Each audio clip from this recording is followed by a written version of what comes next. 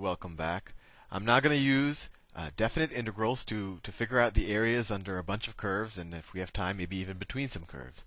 So let me write down the fundamental theorem of calculus. I know I covered it really fast in the last presentation.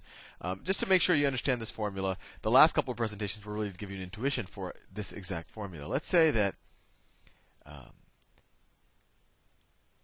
big F prime of x is equal to f of x, right? That's also like saying that that's equivalent to saying that f of x, big F of x, is equal to the antiderivative of f of x, right? And the reason why, well, let's just say it's equal. It's one of the possible antiderivatives of f of x, right? Because there's always a constant term here, and you're not sure whether it is. And this is why people tend to use this standard, because we know that f of x is the derivative of big F prime of x. Big F of x is just one of the antiderivatives of f of x. So this is a little bit not true, but I think you get the idea. But the fundamental theorem of calculus tells us if this top line is true, then the definite integral from a to b of f of x dx is equal to its antiderivative evaluated at b minus its antiderivative evaluated at a. And I know I said here that big F isn't the only antiderivative, right? Because you could add any constant to this, and that would also be the antiderivative. But when you subtract here, the constants will cancel out. So it really doesn't matter which of the constants you pick. The constant actually doesn't matter. So that's why I actually said the antiderivative. But let's apply this. You might be confused right now. So let's say, let me draw a graph.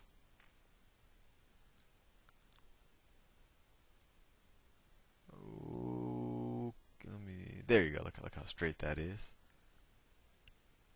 Draw the x-axis. Not perfect, but it'll do. It'll do. And let's say I have let's say that my f of x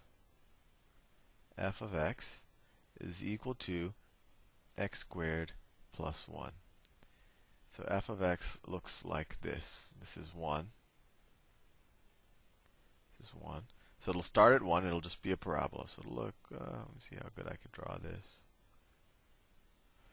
I've done worse. Okay, so that's f of x. It's a parabola, y-intercept at 1. And let's say I want to figure out the area under the curve, between the curve and really the x-axis.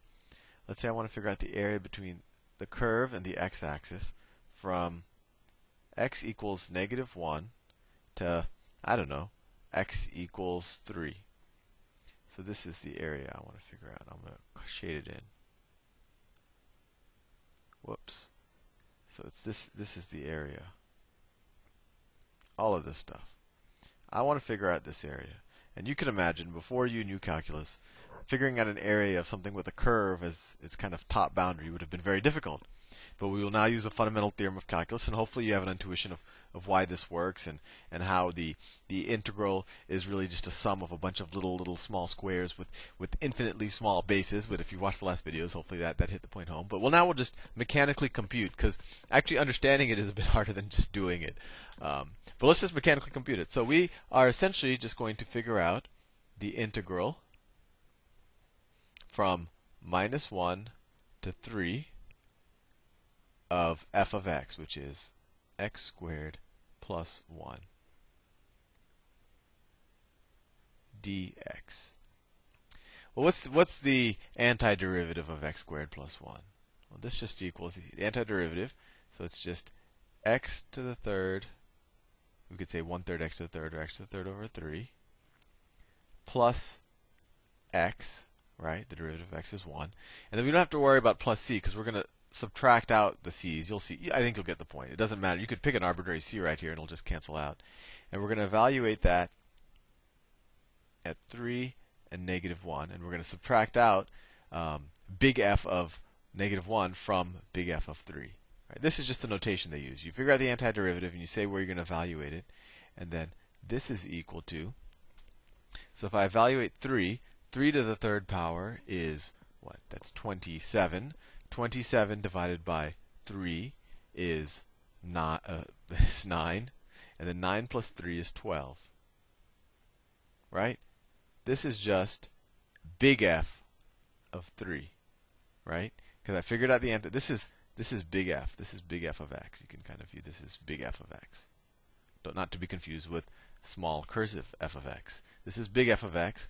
So this is big F of 3, and then from that we'll subtract big F of negative 1, right? Minus big F of negative 1. And if we put minus 1 here, let's see, minus 1 to the third power is minus 1, so it's minus 1/3, and then plus minus 1, right? So minus 1/3 plus minus 1, I think that equals minus 4/3, correct? I think so. Maybe I'm making a mistake with negative signs. Minus 1/3, minus 1 is minus 4/3, and I'm going to subtract that, right? So if I'm subtracting minus 4/3, that's the same thing as adding minus 4/3.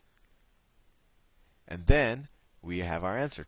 We actually don't even have to add. It's 12 4/3, whatever, units. Square units. 12 4/3 square units. We could write this as a mixed number as well. Let's do another one, and I'll do a slight variation. Image invert. Okay, so let me draw again some coordinates. I don't know if I'm going to have time to do it in this video, but I'll try. I always try. And let's say I have f of x. Oops, I'm still using the line tool. Let's say I have f of x is equal to the square root of x, right? So it looks something like this.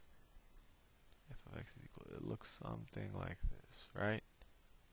Something like that. That's actually a pretty nice looking kind of sideways parabola, I think. And this is f of x. And let's say I have another function, g of x, which equals x squared. So g of x is actually going to look something like this.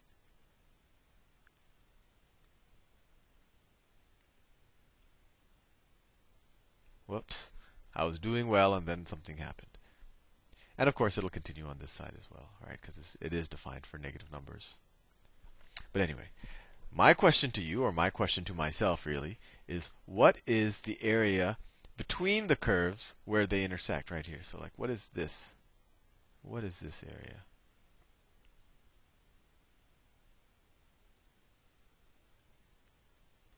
Well, the first thing you have to figure out is just what are the boundary points? What is this point, and what is this point? Well, this point I think it's pretty clear. It's 0, 0, right? They both intersect 0, 0. And even this point you could probably do it from intuition. But if you don't I guess want to do it through intuition, you could just set the two equations equal to each other, right? You could say x squared is equal to the square root of x, right? And then you could say, well, you could do a bunch of things. You could square both sides, or actually this is the same thing as doing it by intuition. But I think it's pretty obvious that the only places where x squared is equal to the square root of x are the points x equals 0, which you already know, and x equals 1. So this is the point 1, 1, which is true for both of them. And this is more algebra, so I won't go into that in too much detail. I'm kind of running out of time.